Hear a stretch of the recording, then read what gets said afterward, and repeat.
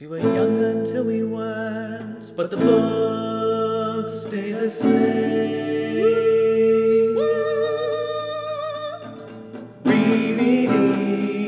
Rereading our favorite books. I feel the pressure of time because I have to hang out with friends this afternoon, and it's giving. Oh, you poor thing. It gets. Shut the f*** up. All right, well, let's get going then. Hello. Welcome to Reread, the podcast where we talk about books we read as kids. And on this episode, we conclude the His Dark Materials trilogy with The Amber Spyglass by Philip Pullman, aka the book where Pullman remembers he's writing a fantasy epic. And God, what a disaster it is. Not to start the whole podcast with a rant, but well, I guess I would call it a hot take, except it's just objectively true. But I'm going to start by saying that Philip Pullman is a bad writer. Is he the worst writer we've read for this podcast? Yes, he is the worst writer we've read for this podcast. What? I think Stephanie Meyer, R.F. Stein, Clive. No, Clive's a good Clive writer. is a very good writer. He has his Issues. pitfalls, but as a writer, he's very good. I will make this argument later, probably after the summary, but I do think that he can write a pretty sentence. But when it comes to storytelling, boy, is he found wanting. So I think we can take that to mean that your previous childhood impression of this being a good book, you no longer are aligned with your childhood self. Indeed. And I have thoughts about that. I have thoughts about why, as a child, I thought this book was good. I mean, again, The Subtle Knife was my favorite book of the series, and this book is not as bad as The Subtle Knife, but I think it's pretty bad. And, yeah, I have thoughts about that. What did you think? Right. So as I previously talked about, my biggest memory from this book is the ending, just sobbing my little heart out. And I will say I did not cry reading it this time, so that's kind of an issue. I agree. I think it's better than The Subtle Knife. And I actually think, I'm not sure if I've gone on this rant on the podcast before, but I have a special issue with multi-POV stories because I generally find, this is very rarely not the case for me, that I enjoy certain POVs obviously more than others. I think that's a natural human thing. We gravitate towards certain voices. And so if you have a multi-POV story, which to be fair, this sort of isn't, it's just following different plot lines. Like the narrator, the sort of POV remains the same, but we'll go with it. Multi-plot line, multi-POV, whichever, whatever. I just think that a lot of times it can reduce one's enjoyment of the book because you spend the chapters where you're with the characters you're less interested in, just waiting to get back to the characters you are interested in. And I think that this book definitely suffers from that because there were just certain plot lines and characters that were so vastly more interesting than the others that I'm mad I wasn't with them. You know what? And I'm going to stand by this. If this book was just about Lord Asriel and Mrs. Coulter, I would give it 5 stars. I had such a fun time in their chapters. Really enjoyed the book in those moments. And there were moments I enjoyed with the other characters as well, but just my interest in their plotline was vastly higher than everyone else. And so that part of the book is 5 stars for me, but the rest of it is just kind of middling to not good. So I think that's an issue. And it's an issue, to be fair, a lot of writers run into. They don't know how to craft a story that is interesting through multiple POVs or storylines that is interesting throughout and isn't just this is A+ and this is a C, you know? Yeah. That was kind of my feeling going into this. I definitely found it less confusing than I remember finding it as a kid. But again, I was reading it on a car drive with waning light, reading as fast as I could to try and finish before the light left. So I don't think it was actually that I couldn't comprehend it. I think it's just that I was rushing. And to be fair, I was rushing a little bit on this reread too, because this book is 518 pages. That's the longest book we've had for this podcast, I think. Definitely if we're counting the Lord of the Rings as separate books.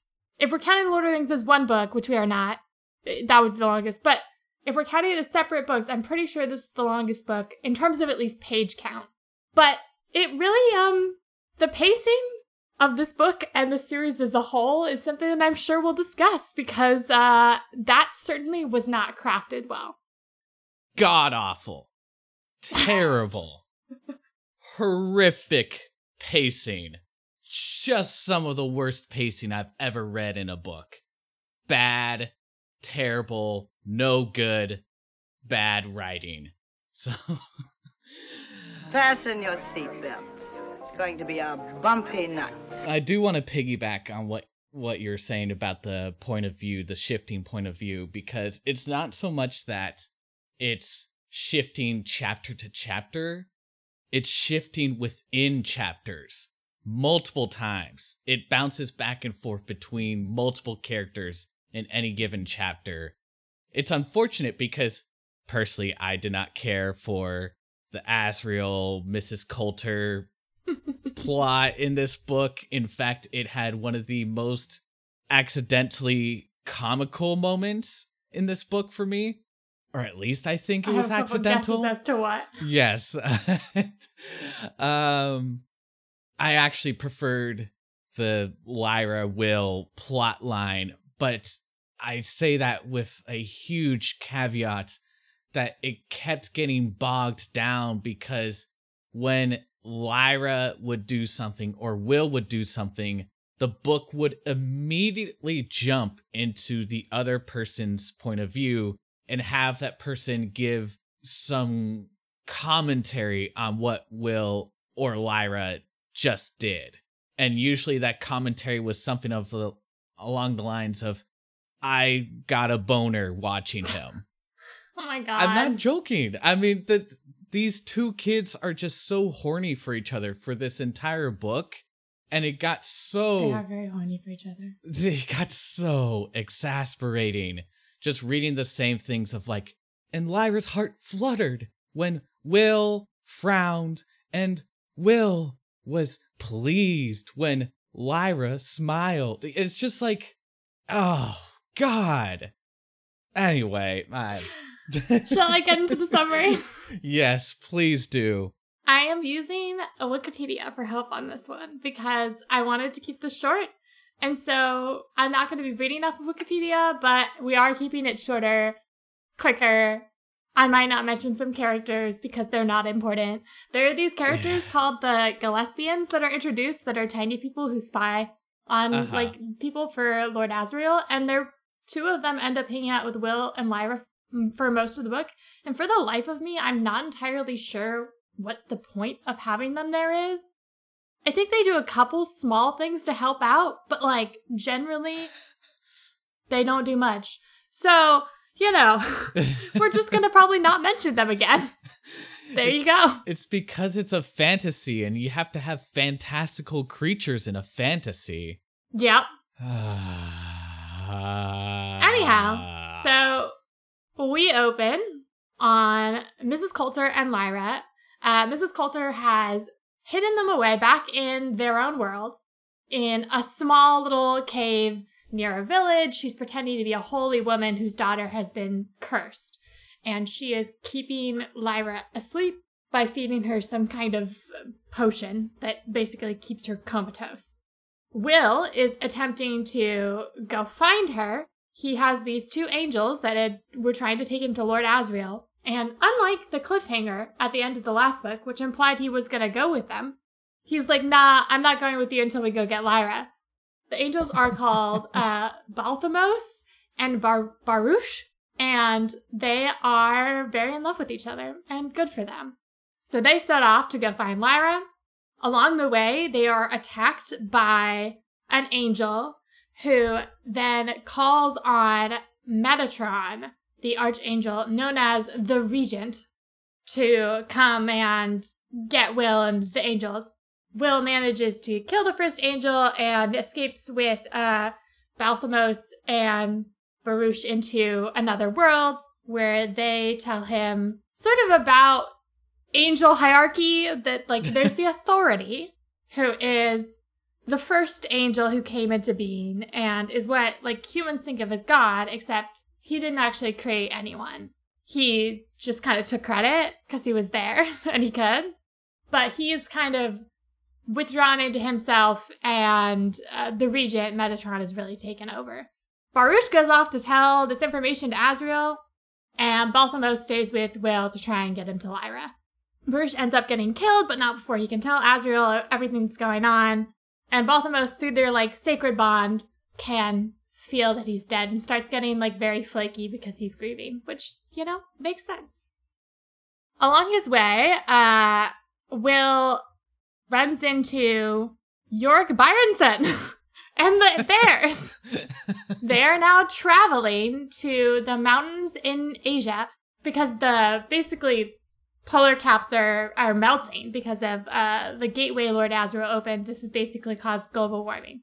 So they're going to find these mountains to stay in until things can get fixed and they can go back to the poles. I should mention that Yorick also found out from Sephrina Pecola that Lee Scoresby was dead, and then he went, found his body, and ate it. I just want that on the record. He's like, I'll get revenge for you, bud. Your body will strengthen me as I seek vengeance. One of the unintentional bits of comedy in this book. I get what Pullman was going for, but it's just so funny. He literally eats his friend. Like, yeah. That's and he's what like, he does. I know Lee would want this for me. Oh, God. But yeah, so Will manages to impress Yorick by first volunteering to fight him, and then proving that his knife is super sharp. So good for Will. And one of the actual funniest fights, at least for me, is this moment where Yorick's like, oh, I want to see the knife. And he's like, I'm not showing this to anyone, but Yorick Byronson, blah, blah, blah. Like, I can't tell anything about my quest or anything to Yorick Byronson. And then Yorick's like, I am Yorick Byronson. And Will's like, I know. It's so funny. What the f*** was that? It's so stupid. I know. Anyhow. Oh, God. It was really funny.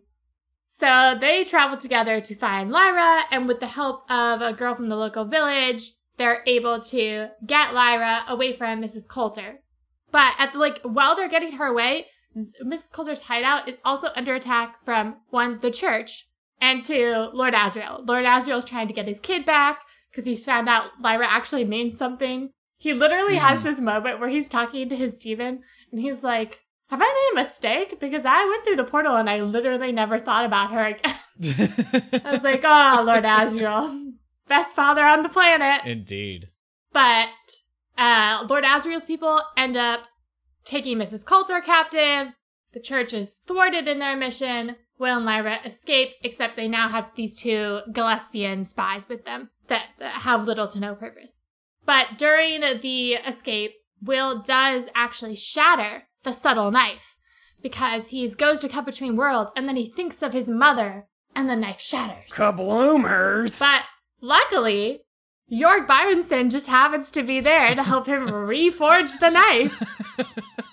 And you could tell this is a plot contrivance because right afterwards, Yorick's like, we shouldn't have come to these mountains. We're going to go back to the poles. This was just so Philip Pullman could get him in the same place. I should also mention that one of the plot lines that is going alongside this is, one, the church has sent an assassin to hopefully kill Lyra, but more of his mission is to track down the Tempter, the Serpent, a.k.a. Mary Malone. So this church guy, Father Gomez, is set off to be an assassin. And Mary Malone has gone through worlds. She's traveled through Spectreland into another world where she hangs out with these creatures called the Mufala. Or Mulefa? Malefa is how I pronounced it in my head. Whatever they are. And they're like creatures with trunks that ride on these seed pods. I will say, I actually liked the world building and stuff in these sections. It was just like, didn't really...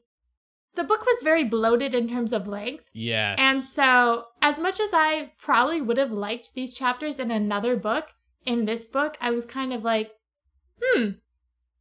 Yeah, these chapters in particular probably drag the most out of all the chapters, just because we focus on the most inane events possible. There's like a whole chapter devoted to Mary climbing a tree. Yeah, I mean, it's cool because like she's doing basically like scientific investigation to find out more about dust, and like the Mufala can like see dust and interact with it, and it is very cool theoretically. It just doesn't work within the context of this book. Yeah, but that's what she's doing, and I'm just gonna ignore what's happening with her until it becomes relevant again. But know that she's just doing that in the background during all this. Yeah. So Will and Lyra are reunited, and Lyra wakes up. I should mention that it's like at least 100 pages into the book before Lyra wakes up. Our main character has been passed the out for a fifth of the book. Yeah. And this whole time, Lyra's been having this dream about the land of the dead and Roger, and she's like, well, we have to go to the land of the dead because I failed in my promise to Roger, and I have to tell him I'm sorry, and that's clearly the most important thing for us to do in the world right now. And Will's like, yeah, I do kind of want to see my dad, so let's go. I think the subtle knife can cut into the land of the dead. Oh, God. So they decide to do that. So they cut into the land of the dead and go off there. And in order to actually, like, get in, they have to cross, like, there's what's the word? A boatman?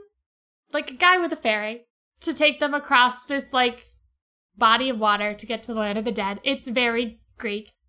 And he's like, you can come, but you have to leave your demons outside. And Lyra's like, no, but she does it anyways. And both Will and the two Gillespians also feel like they are leaving something there, like they're being torn away from it. And it's this horrible, I will say this scene was actually quite moving, at least to me. Like the image of Pan sitting there crying for Lyra. It was sad. But they do it to get into the land of the dead. And in the land of the dead, there are harpies who can tell when you're lying and telling the truth. And Lyra tries to lie to them. And they're like, liar, liar, liar. Shut up, bird. And then Lyra can't lie anymore. And there's also just a bunch of dead people. Not really doing anything. It's just kind of like a bleak, unhappy landscape. I mean, again, it's very Greek. It's very like the areas that aren't like Elysian. Is Elysian Fields the awesome part or the like crappy part? And I'm forgetting my Greek mythology. Paradise part of the underworld. Yeah. They're stuck in the non-paradise part, it seems like. Except there is no paradise part. Indeed. I guess, I mean, I'm not a Greek aficionado, so I guess this is like the Hades kind of part? Was there like a different part for... No, so Hades is the entire underworld. Okay. But there's the... One sec, I'm just gonna... Yeah, so there's Elysium, which is the cool part. And then there's... Oh, here we go. This is... I was mixing up the two. So there's the Asphodel... Gosh sake, watch your language. Asphodel Meadows. I've never said this word out loud in my life, and I'm sorry. But that's where basically ordinary souls are sent. And it's just this land of like total just like neutrality and nothingness. And they just kind of like have nothing to do. But not in like a fun way. It's just like boring sitting. Imagine, if you will, back in high school when you were waiting after school, waiting for your parents to pick you up. All your friends were gone. You're just sitting there by yourselves, doing nothing, bored out of your minds. It's basically that, but for eternity. So that's basically what this underworld looks like. This land of the dead. Everyone's really bored there. Lyra does find Roger. Huzzah. And he's like, yeah, this is just how it is. It kind of sucks. But I don't blame you, Lyra. And she's like, cool. And then Will and Lyra come up with a plan to help basically cut a door so that the dead people can leave the land of the dead. Okay. And it turns out if they leave the land of the dead... I'm sorry. I have to interrupt very quickly because there's a very important bit of information that Lyra reveals that made me so god angry. Oh, yes, I know which part you're going to talk about. Recall, listeners, when I said in the last episode for the Subtle Knife, how it would have been cool if Lyra discovered that she had a destiny and had to grapple with that. Well, she did indeed know that she had a destiny. And she tells Roger that she knew all along she had a destiny, and she suspected that she had to go to the land of the dead for some reason as part of her destiny. And then it never gets addressed again. And that's it.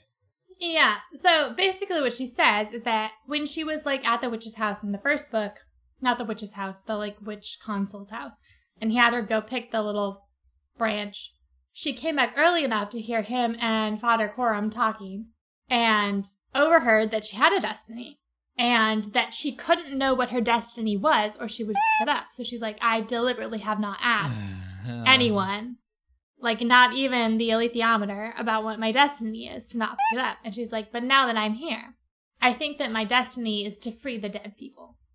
And Roger's like, cool. Yes. So it seems that Lyra truly believes, like, we are given no indication going forward that she believes her destiny is anything other than freeing the dead people. Which she does. She and Will end up cutting a hole so that the dead people can escape land of the dead. And once they leave, they dissolve basically the way demons do when they die and become one with the matter of the universe, as they were meant to do before the authorities started caging them up. Will and Lyra also strike a deal with the Harpies because it turns out they can be nourished by the truth. So they're like, if you guide the souls when they come to the underworld to this doorway and free them, in exchange, the soul has to tell you their life story, and they need to have lived like a full, satisfying life in order to, like, yeah. They make an exception for babies. They're like, they'll just take the babies since they didn't have a shot. I was like, that's nice. I actually did like that because, like, babies get screwed over in Catholicism. And it's nice that Philip Pullman was like, I'm going to specifically address the babies. I was like, good for you, Phil. I cannot disagree more. I just think it's so... These Harpies are literal monsters, and they're just, like, apparently reasonable enough to realize that, like, babies wouldn't fit in this... Whatever. Yeah, did I love it from a storytelling point of view? No. Did I love it from a Philip Pullman being like, you Catholic Church? Yes, I did. Sometimes when he gives the middle finger, I'm just like, nice. Sometimes I'm like, you're obnoxious. But, you know, it really depends on the day, the moment. Anyhow, but no, it is super abrupt within the actual text because they're just like talking, they're making this deal and they're like, we'll give the babies a pass. And I was like, cool. Yeah. But anyhow, so while all this has been happening in the land of the dead, in the land of the living, Lord Asriel and his troops have been, like, making plans. They know about the whole Eve situation now. They've got Mrs. Coulter. She's, like, informing them on stuff, but also, like, clearly has plots of her own going on. And she manages to escape them and go back to the Magisterium, where she discovers that they've made this bomb that they can essentially, like, link to Lyra, like, through, it seems like sympathetic sort of magic, where, like, if they use a lock of her hair, and then they use the energy of slicing someone from their demon, they can then make this bomb go off where Lyra is, sort of. Mrs. Coulter and one of the Gillespians who tagged along with her work to thwart this, and they're able to interfere enough that one, Mrs. Coulter doesn't get cut with from her demon, which was their initial plot.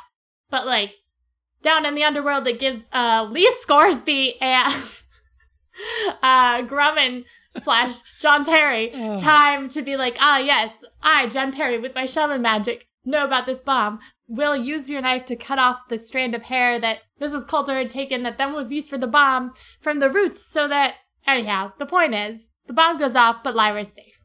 Mrs. Coulter is rescued again by Lord Asriel. They discover that the children's demons have escaped into the land where Asriel is, and they're like, we need to defend these demons because the Regent and his forces are trying to get the demons, because if they can get the demons, they can control Will and Lyra. It's so funny, actually. It's sort of like a giant game of hide and seek where everyone's trying to find the demons. It's quite humorous.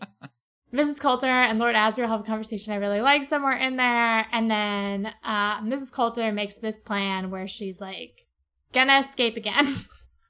And gonna go up to the kingdom of heaven and seduce Metatron. Oh my. And convince him to like come fight Asriel one-on-one. She manages to trick Metatron into going down where Lord Asriel is hunting for Lyra, basically where the bomb has gone off. It's created this like giant abyss thing. And he's like down there looking for Lyra, but he and Mrs. Coulter use their like evil, morally gray energies to like, plot to trick the Regent into coming down. And then they fight him together, and then all three of them throw themselves off. Well, I mean, Metatron doesn't throw himself off. They throw themselves off with him to take him down into the pit and destroy all three of them. Huzzah! Huzzah. For Lyra. Guess they were maybe good parents after all. Sure. We'll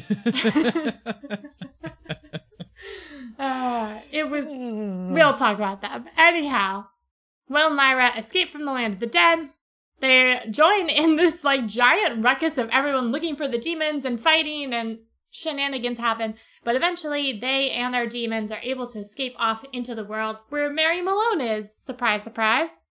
And so they're like remarkably unconcerned about all the chaos they left behind. Like, York Byronson was there again. Like, I think there were witches there. There was like so much going on, and they're just like, well, we're fine now. They watched people die. So, yeah. And they're just like, oh, well. And there's just like, oh yeah, it's fine. Anyhow, so Mary's like, come, rest, relax, chill. They're like, okay. She talks to them a little, like they have some conversations, and in one of them she talks about why she stopped being a nun. And it turns out it's because she like thought this guy was hot and wanted to f*** him. Which again, good for her. Oh my god, it's so stupid. Yeah. I'll get more into Pullman's kind of I will rhetoric too. surrounding religion. Oh god, nails on the chalkboard. Yeah. Yeah. I think I might owe you another apology too, because I think I argued for his stance being more about growing and maturing as a human being as opposed to just sexual growing and maturing.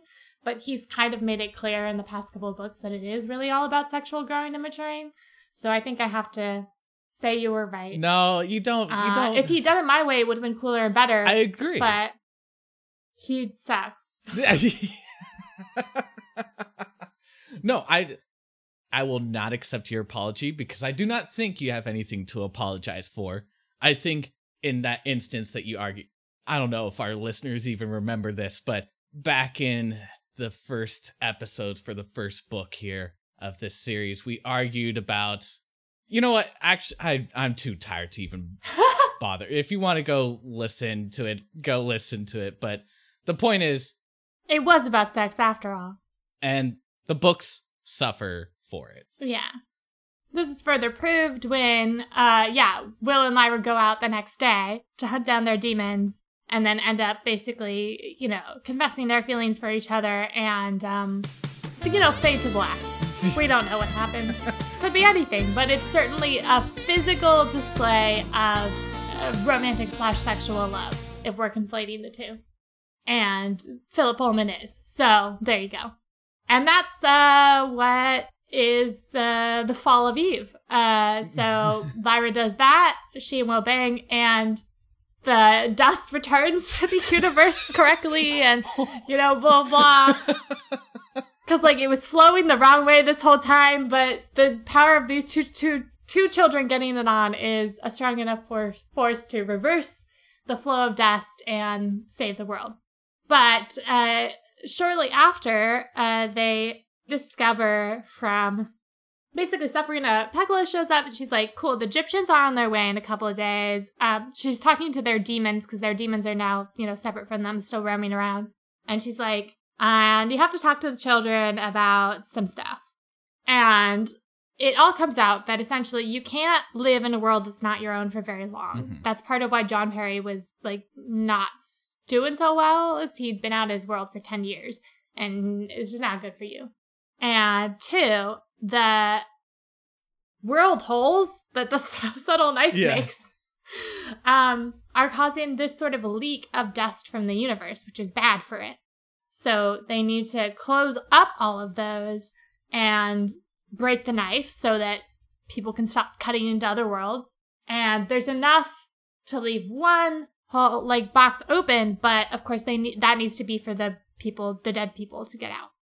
So essentially, Will and Lyra are put in a situation where they cannot be together unless one of them wants to die really young, and they must go back to their separate worlds. So this is obviously very agonizing for them, but they decide to do the right thing and live full lives.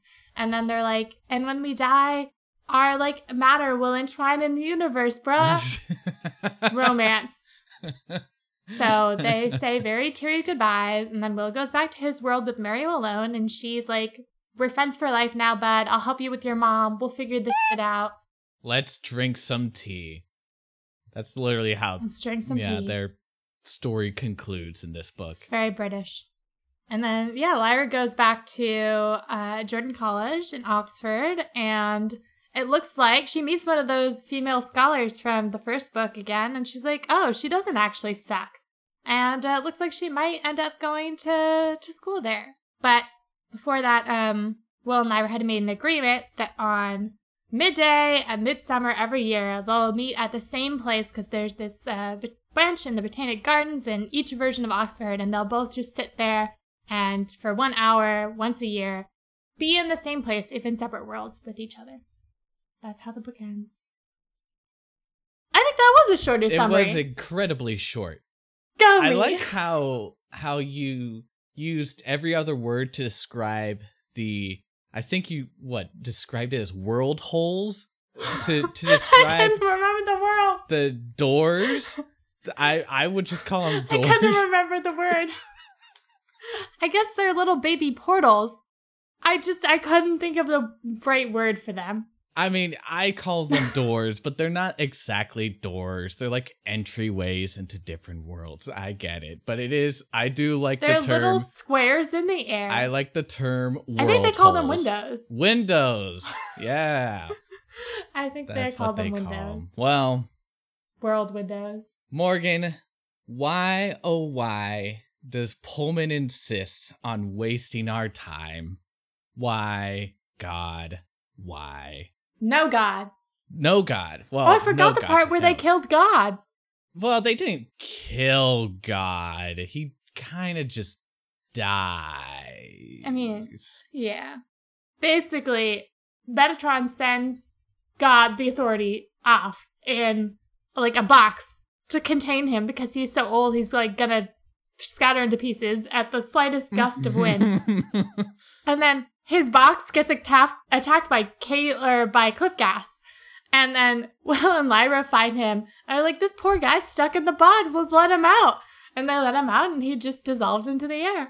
There's also an amazing moment earlier that I guess foreshadowing would be generous if it was subtle, but it's not. There's an earlier moment where, is it Baruch? But I don't know how to pronounce his name. Baruch. The angel gets to Asriel to tell him the very important information, and he's like, I'm dying. I must tell you the most vital of all information, and let me take 15 pages to tell it while I'm dying. It's the longest dying monologue I've ever heard. But anyway, it's so funny because literally Asriel's servant or whatever walks into the room, and it causes a slight breeze to go through and the angel just fucking dies as a result. Yep. It's so stupid. To me, it feels like so inconsistent with the way these angels were depicted in The Subtle Knife, where they're this kind of otherworldly. It wasn't clear what their nature was, but there's something ancient and untouchable about them. And then you get to this book, and they're just like the dumbest, biggest drama queens. It's so lame. And then there's like this, we also learned that apparently Baruch, I'm just going to call him Baruch. I'm sorry if that's not how his name's actually pronounced. Where Baruch apparently used to be a human, but then when he died, he became an angel. And we learned that's not what happens with most humans. We see that, but it's never explained why he becomes an angel. He just becomes an angel, I guess, through the power of love. I don't know what it is. Like that element, because it's a gay relationship between Baruch and Balthasar. I can't remember his name. Balthamos? Sure. And it feels like one of those 90s things where it's like, we're progressive. We're progressive. We have a gay couple in our book. Isn't that progressive? Oh, they're dead. Oh, they're dead. Oh, yeah. Balthamos ends up killing the assassin that is sent for Mary Oh, Malone, right. And then he lets himself die. There you go. That's what happens to him. Yeah, so they die, and then Kill your gays. Kill your gays. Or bury your gays, I guess, is the actual trope. It's a trope that... Yes, bury your gays is a trope that often happened in 90s, early 2000s media. I mean, it happened before then and has after that too, but that's really when it became codified, which is the idea that you could have a gay couple or a lesbian couple or whatever, a non-hetero couple in your media, but then one of them obviously had to die. And so this is very much that. We find out that these two guys, these two angels, identify as male and are in love. And then like 40 pages later, Baruch is dead. Yeah. If that. It might be even shorter. So yes, bury your gays is a trope. We are not actually advocating that you kill gay people or gay characters. So please don't. God, this book is I don't even know where to start. Well, start with your rant about how Philip Pullman's a bad writer. Oh, right, of course. So we were promised the rant. Yes, there is a rant. Writing is a very hard thing to do. There are some writers who kind of have some natural inherent talent to, as I said before, spin a pretty sentence. And Philip Pullman definitely has that ability. There are some pretty sentences in this book. But there's also other aspects of storytelling that are just as important. Every story basically boils down to, and then this happened, and then this happened, etc., until the book ends. Good writers are able to manipulate that and write stories that sound more like, and then this happened, which led to this happening, which forced the characters to reflect on this, which led them to do this action, which caused this other character to behave in this way.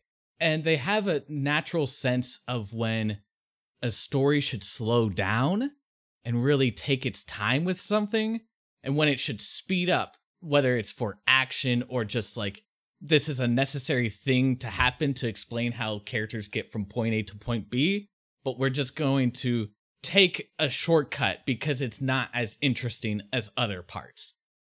Clearly, Philip does not have that ability, and this book is... oh God, this book kills me. There are so many questions. I just kept a running tally of questions I had, and I'm going to read them, and I'm sorry, it's a lot, but these are just some of the questions I had regarding this book and the events taking place in this book. How did the angels find out that the Authority wasn't actually God? Why is the Authority keeping ghosts in prison camps? Why do ghosts exist? Why do people become ghosts but demons don't? Do the Panzerborn have ghosts? Why are some creatures touched by dust and others are not? What's required to be touched by dust? Who decides? Is it the midichlorians? What happened 30,000 years ago to make the first humans have dust? How do some humans turn into angels? Why don't all humans turn into angels? How did Metatron become more powerful than the Authority? Why did he become more powerful when his brother, who also became an angel, remained one of the lowest forms? What happens if a Mulefa's claws break? Are they euthanized? How do they travel if they have no ability to use the sea pods? How did the Magisterium build a bomb that could reach Lyra even in the land of the dead? Isn't Lyra technically dead at this point? So why would it affect her? How does John Perry know about the bomb even though he's dead? How did John Perry and Lee Scoresby find each other in the land of the dead? How does cutting Lyra's hair with a knife protect her from the bomb? Why has no one else discovered before that the Harpies will also feed on truth? What the is the intention craft? Why does Lyra and Will banging save the universe? Why are they so important? Why not any other age couple banging? Why is Lyra the second Eve? How did that happen? Angels just the stupidest beings in the universe? What are the politics of the Authority and the angels? When moms in Lyra's world give birth to children, do they also give birth to their demons? Or do the demons just appear out of thin air later? At what point does a fetus become a person? Do fetuses have demons? Do stillborns have demons? Who names people's demons? If the angels can take care of the specters, why is it a big deal to leave open a second door for Will and Lyra? So those are just some of the questions. Just some of the questions I had. I forgot to mention that every time Will cuts between worlds, not only does he cause dust leakage, he also creates a specter. That's where the specters come from. There's just like a whole bunch of things you find out. Instead, what Pullman seems interested in answering are these questions. How does Mary Malone climb a tree? How does Mary Malone create a mirror? When did Mary Malone first have sex? When did Mary Malone first kiss? Yeah. Oh, my rage knows no bounds. It just every single moment. We spend pages learning how Mary Malone made the amber spyglass, which might be the most useless object in a book since the silver chair in C.S. Lewis's The Silver Chair. The silver chair at least gave us a really cool scene. That's fair. Like, I'll he give sits you on that. the silver chair. That's a cool scene. The amber spyglass I didn't even mention in the summary because it's literally like Mary can see dust through it. She makes a device through which she can see dust. And she uses this to discover various things about dust.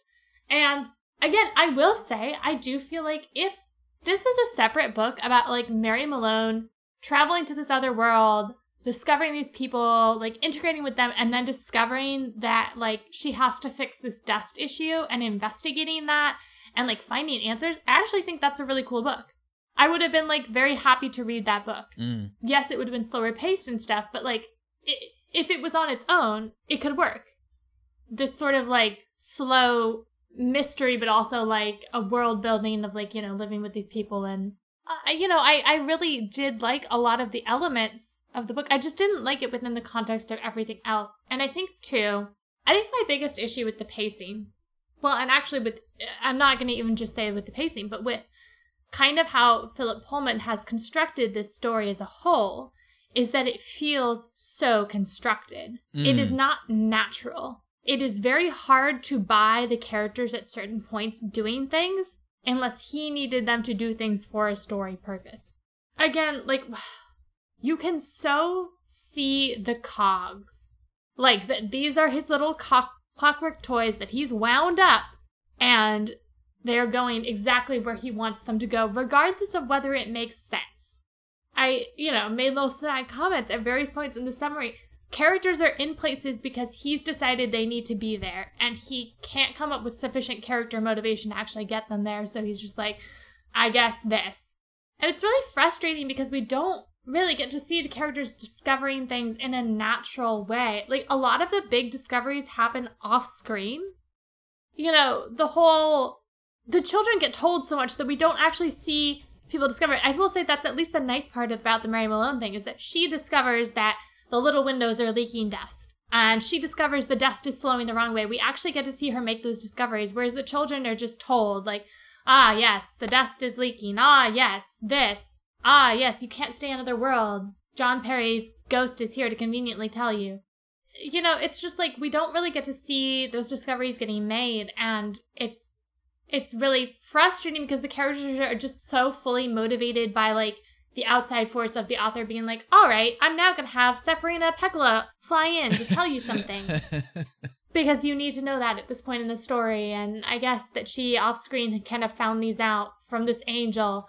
And then the angel will show up later to, like, retell you the same things. It's just so, it's so sloppy. And it's like he really didn't put effort into, like, having characters and motivations make sense. And I will say, I think that part of why I was drawn to the Asriel Coulter storyline is because I thought their character motivations were more interesting and more natural and made more sense. And to be fair, I think part of that is that it was kept ambiguous what they really wanted or were trying to do. And therefore, it was more interesting because you felt like they could go different ways at any time. Versus, like, Will and Lyra, I got so frustrated by the going to the land of the dead thing. Not the actual going there, because, like, I mean, that's a cool plot line. I'm not mad about that happening, but it's just like, oh, Lyra's got to apologize to Roger after she forgot him for a whole book. Very convenient for, like, her to remember him at this point. I was gonna say, yeah. It was so frustrating. I was like, okay, so you've decided they have to go to the land of the dead, and instead of, like, I don't know, maybe doing some, like, world building that would have led to that in book 2 or book 1. Instead, it's like, and again, we've talked about the alethiometer too, being this thing that just tells them, like, what to do. And that's just their kind of, like, get out of jail free card. Yeah. And then again, having, like, Lyra be like, oh, I discovered about the prophecy and I deliberately didn't ask the alethiometer. And I'm like, oh, that's so, it's just like, you can so clearly see all the mechanics there. It's not natural. It's not believable. And I think that's why I started really disliking the Will and Lyra sections, because everything they were going through felt so plotted and planned in this way that I just couldn't buy into the story anymore. Like, I couldn't buy them doing things. Not the way I could, like, Mary Malone or Mrs. Coulter or Lord Asriel. I could still buy them doing things. But Will and Lyra at this point were just like you said, it was all other people telling them to do things, them randomly deciding to do things because the plot needed them to, or, yeah, them supposedly falling in love, but Philip Pullman doesn't actually know how to write that. So yeah. it's very unnatural. And that sucked because I really wanted to like them. And I wanted to like their plot line, but I just, by the end, I was like, I just can't like invest myself in this anymore. And that's why at the end, when they had to go their separate ways, it was no longer this big devastating thing for me, which I think if I bought into their relationship, I would have still had that very emotional response, but I just am no longer able to. I think that part of the craft of writing is like, yes, you plan things out, or like you edit to make it look like you plan things out, but like, it's disguising that. It's making it feel like this real, believable thing that might have happened, you know? Even if it is fantastical. Like, it's the illusion of a story. The illusion of a reality that might have existed. And I just couldn't buy this as a reality that might have existed. And I'm sorry, I will calm down in a second. But I will say, like, the funniest thing about it is the whole idea is that, like, that it gets brought up and then, like, not really mentioned again, is that Lyra's destiny is to, like, destroy the mechanics of fate. And so, like, if Philip Pullman had really leaned into that and been like, the children are being compelled to go through these motions. Everyone is just playing a part that they cannot escape from. Really played into that it was all leading up to one actual choice. Lyra's one choice, whether or not to hook up with Will, which is a whole other thing. But, like, if he had really, I emphasized the mechanicalness of it, that they don't have choices, then it could have been really interesting and made that moment, Lyra falling, in essence, so much more interesting and dynamic. But no, he didn't do that. And he kind of forgot about her breaking the wheel of fate or whatever. Yeah. So that's just not brought up again. So, yeah. It's very frustrating. I remember in the last episode you talked about some interview Pullman did where he said that he'd planned it all out. I don't believe it. I don't believe it for a second, because if he had planned, or he's just a terrible planner, because he created these characters that in the first book were so alive and vivacious and nuanced and just great characters, who then turn into these caricatures by this book that are just not interesting. There are so many points in my notes where I just wrote, I miss the old Lyra, which is so ironic because this book is about the wonders of growing up and how we should embrace growing up. But if this is what That's growing about up, the wonders of having sex. yeah, but if,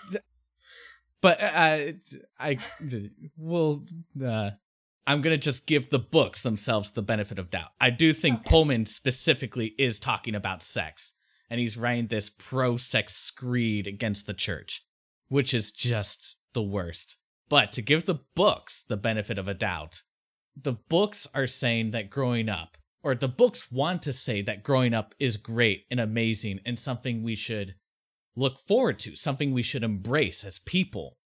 But Lyra, quote-unquote grown up, is just such a lame facsimile of her former self.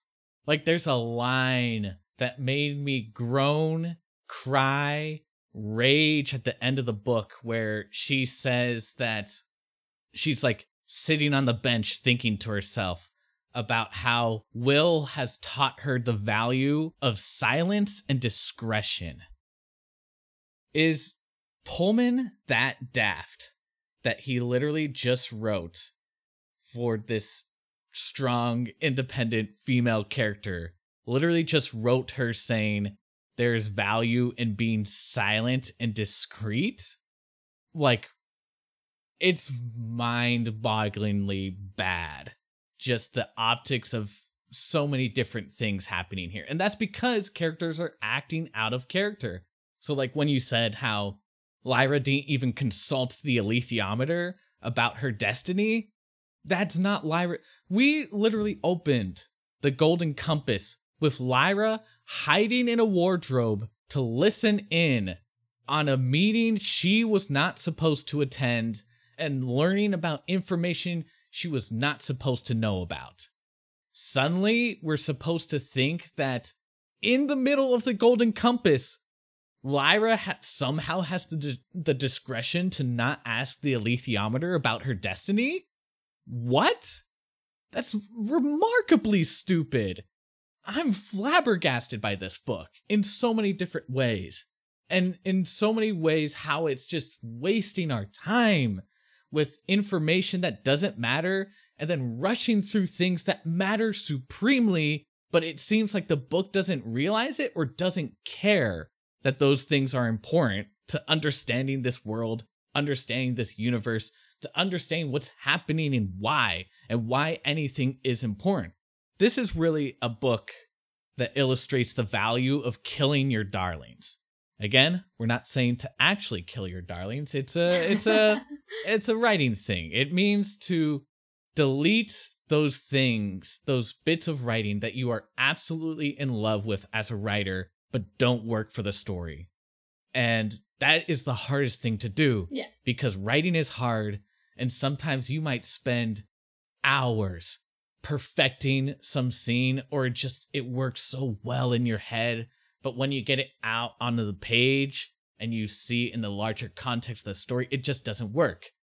Pullman just kept writing and didn't even bother to delete. It feels in a lot of ways like a first draft. And like Mary Malone's sections especially feel like a first draft because it's setting her up to be this kind of white savior for this world of the Malefa. And I have thoughts about I think it's accidental, but the weird racial coding of the Malefa, and I'll get to that later. But there's the tree climbing scene. And she's climbing a big old tree to get to the top to see what's going on with the dust with her new amber spyglass, which does not matter in the story because Mary Malone doesn't solve anything for anybody. She just is there to tell a sexy story that gets Lyra horny. So there's a part while she's climbing the tree that she's like sitting on a branch and she's relaxed. She's exerted a lot of physical energy and she's feeling good. And it reminds her of that one time, ... when she handled a different kind of wood, if you will. No, okay, wait. You've got to do this moment full justice, because I read this line and I was like, had to like pause and be like, Philip? But she climbs up and she talks about how like it reminds her of like the one other time she'd felt really close to God, or like the feeling she used to have of feeling close to God. And she'd only felt this way one time before. And it was not when she swore her vows to become a nun. Oh, right. And I was like, ah. Oh, she was swearing to God in the bedroom. I swear to God. Swear to me! My point is, she has to figure out how to climb this tree. And there's no climbing gear in this world. So she has to like manufacture a bow and arrow to shoot a rope so that she can use it as a like pulley system, so if she falls she won't die, and she's climbing, and she finally gets to the top and makes her discovery and climbs back down and tells the Malefa what's going on. And this is what killed me. This is what made me angry.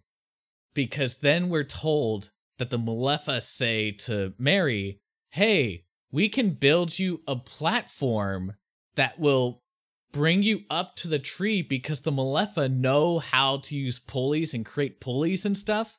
So we have like 5 pages of Mary climbing up a tree, and then we find out that the Malefa could have built her something that would have done it in seconds.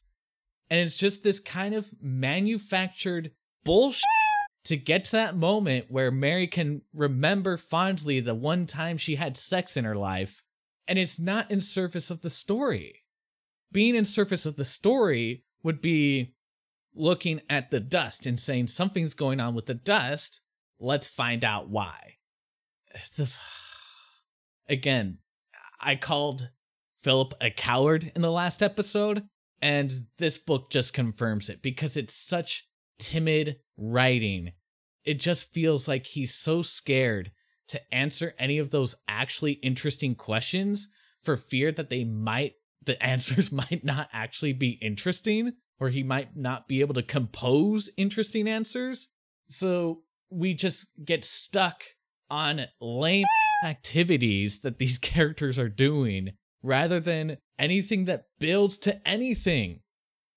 So yeah, you get like the scene where Lyra and Will express their love at the end of the book, and it feels so sudden and rushed, even though this book is literally 500 pages, and somehow the romance feels rushed. How the do you manage that, Philip? And I don't know if it's like we have talked on previous episodes, or especially you have talked on previous episodes, that how that flash of first love as a child just feels so overwhelming.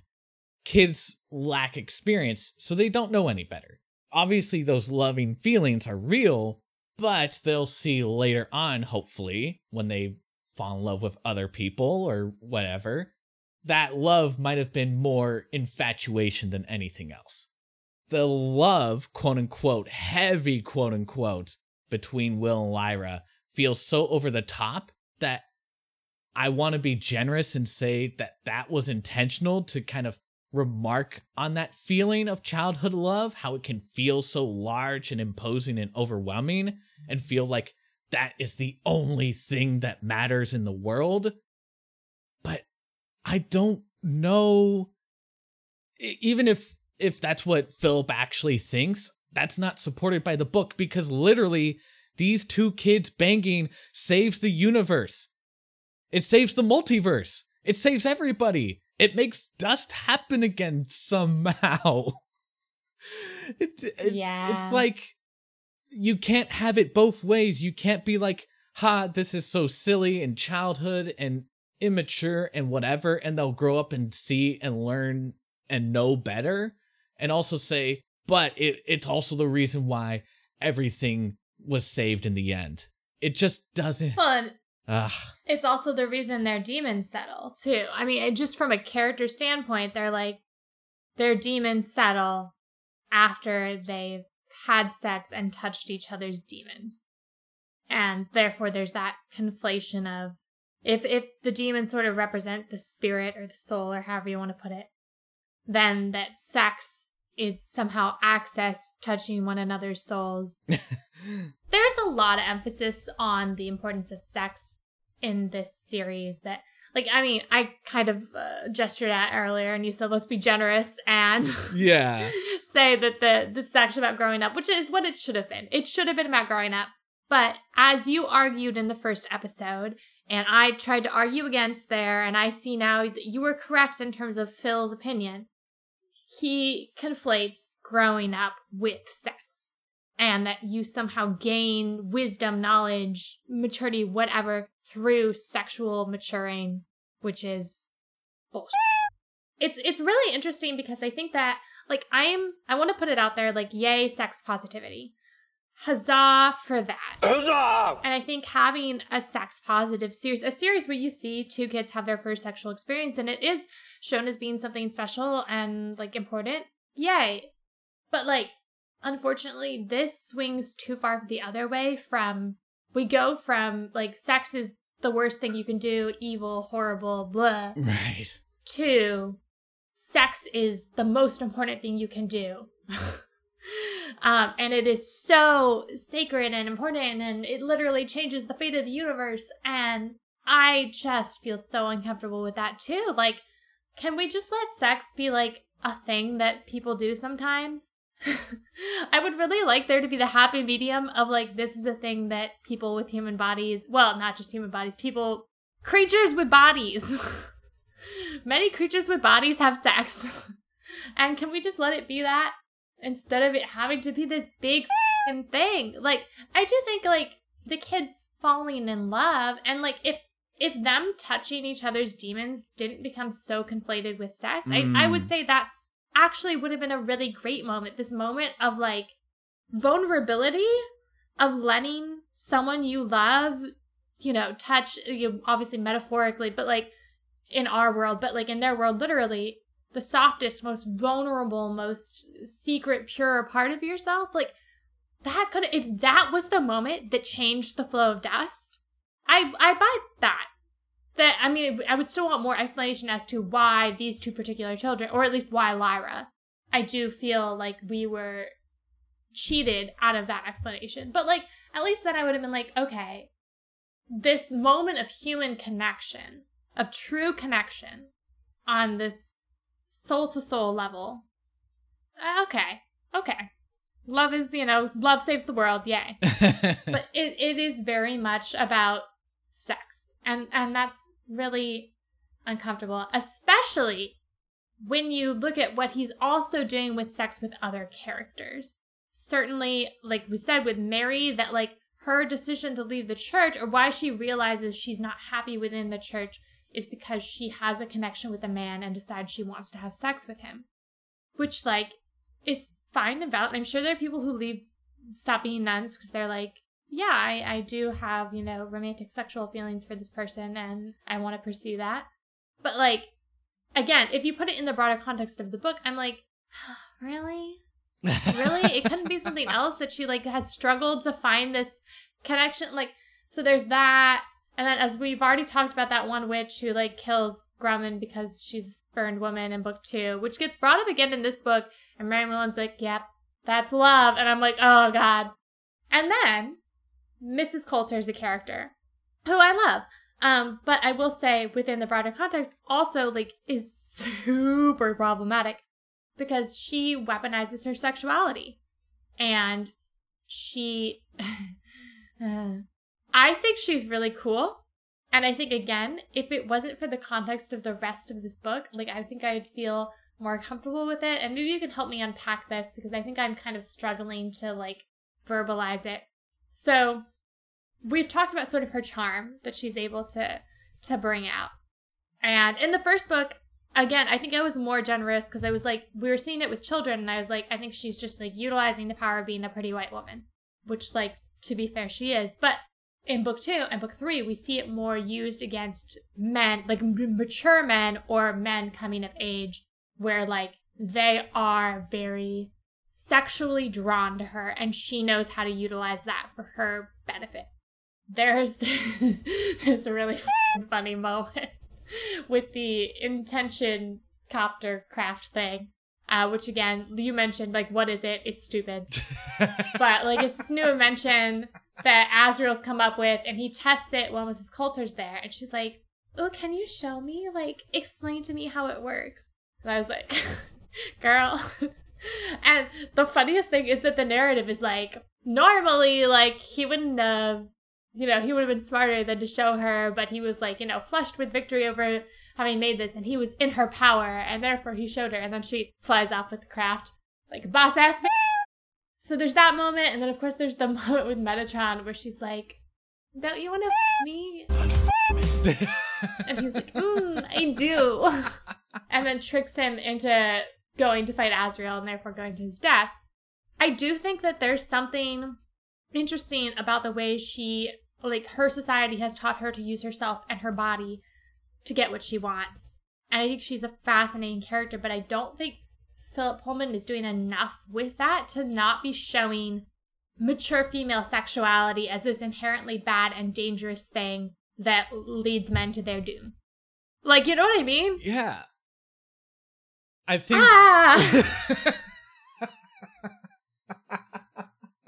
I love her so much, but...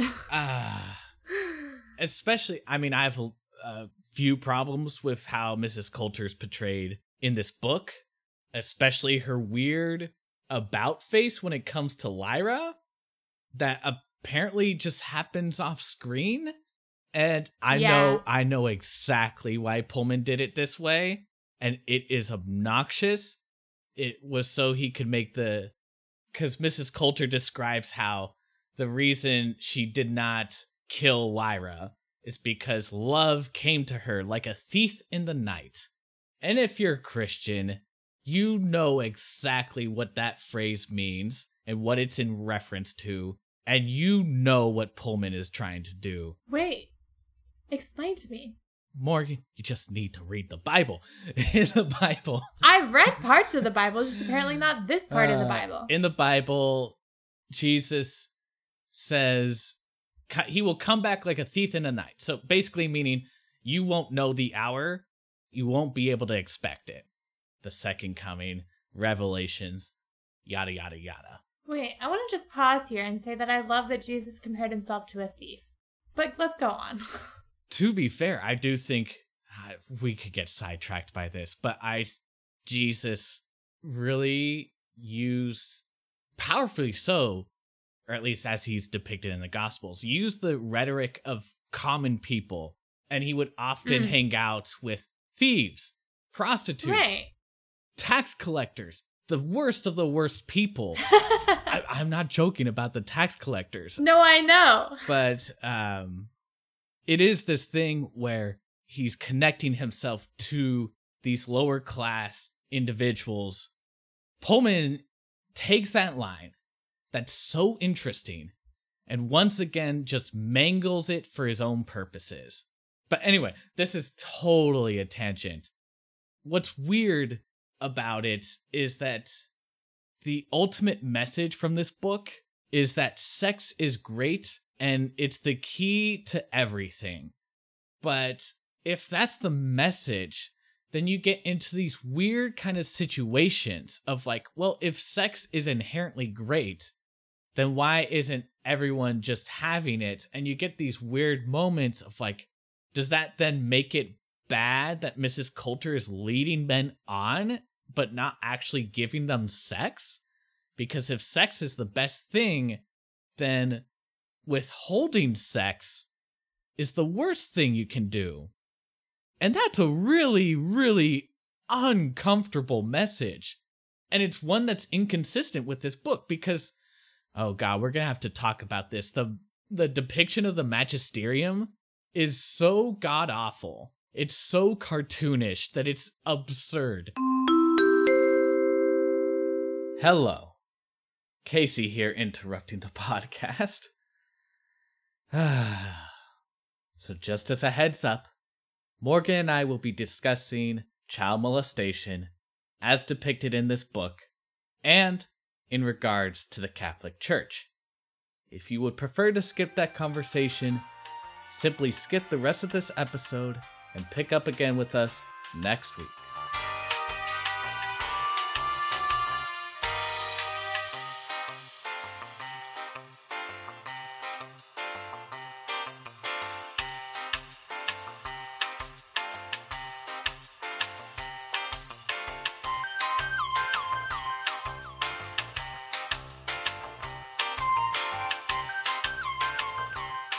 The implication is basically that everybody in the magisterium is just a sex pervert.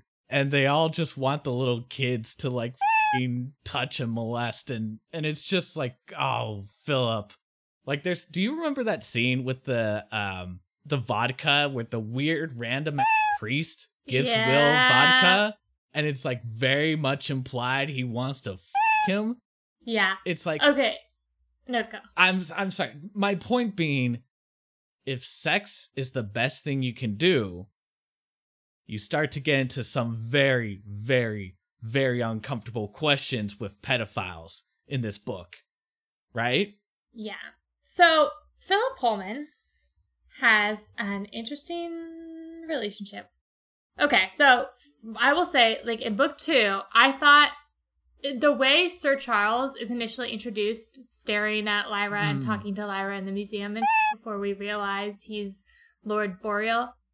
I don't know if you got those vibes too. Comes across very pedophile-y. Yeah. So that happens and that feels very pedophile-y. It's the same with the priest in here. And yeah, Mrs. Coulter makes some reference about like, because when she's going back to try and re-infiltrate the magisterium for Azrael Sai, they're asked like, why didn't you bring Lyra to us? And she's like, and let all you people with your obsession with sexuality, like, get all up in her business, my, like, growing, maturing daughter? No way in hell. So, like, yeah, like you said, there is that kind of reference. And I will say, so there's a sequel series to Historic Materials that is currently coming out. I think it's, like, prequel-sequel.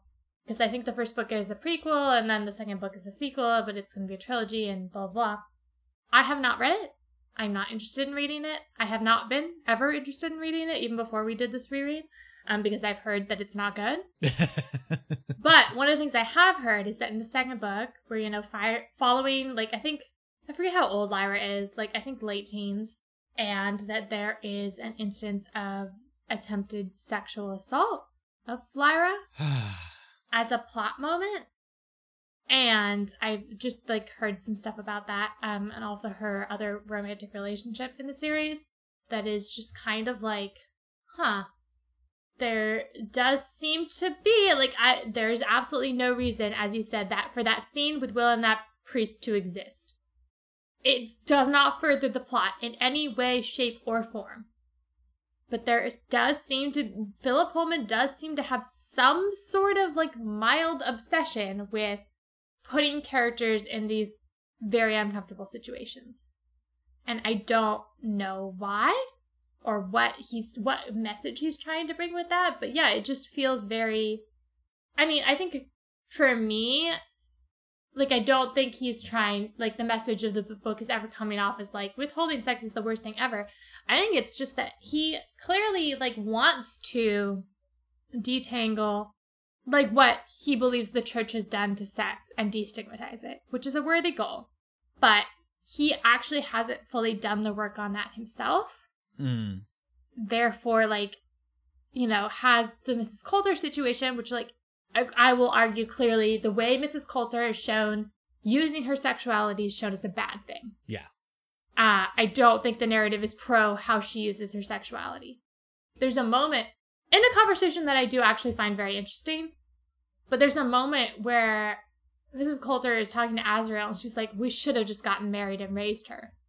Which is a really interesting character moment, and, like, again, I really like their discussion, but I think that the narrative agrees that they should have gotten married. Then Mrs. Coulter would only be banging Azrael and not using her sexuality outside of that, which is, I'm like, that's very churchy of you, Philip Pullman. And then, yeah, these, like, weird uncomfortable sexual situations, which are, like you said, often tied back to the church, which, yes, I think seem to be Philip Pullman kind of glancing at the Catholic Church in our world, the various scandals that have happened with pedophilia.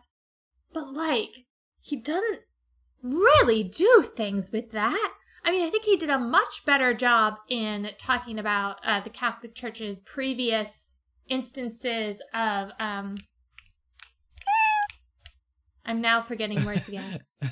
Like the metaphor of like cutting away the demons, that's sort of like similar the castration? to Lord as castration. Thank you. Even though I think that one's sloppy too, at least it's a little bit better done.